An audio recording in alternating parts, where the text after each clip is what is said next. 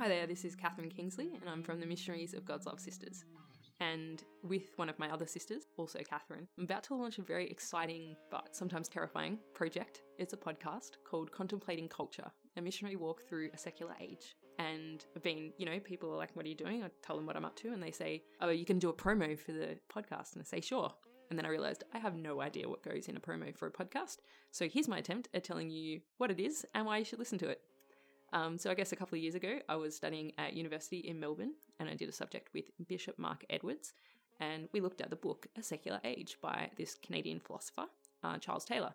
And it's a big fat book, like 800 pages. We didn't make it through it all. And it is really, really important. Some of the ideas it talks about, it's kind of like the history and philosophy of like Western Christianity and its journey and how it got where it is and all the different kind of movements and forces within and outside throughout time. But then it's also the story of Western atheism, of how that has kind of emerged and what it looks like. And effectively, it then paints a picture of what actually is the state of our world today. And then it looks at, why is that important? And what's the job kind of for us who have faith moving forward? And maybe even if people don't have faith, to just understand a bit better the world that we're living in. And so I was studying this book and I was thinking, man, this is so interesting, but I don't think people are going to spend the time to read 800 pages to get it all.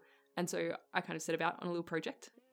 Step one was, I'm very visual. So I was just like, in my mind, working through the different ideas and concepts and just thinking about like, what does this look like visually? So I created these little cartoons. And I guess this podcast is the next step beyond that, like taking those cartoons, my understanding of the ideas, and taking them into conversation with Kat, who hasn't read the book, and seeing, how they hold up. So this is effectively like with Kat, your way of getting all the insights of this really great book without having to read it. It's kind of like book club, but like podcast club.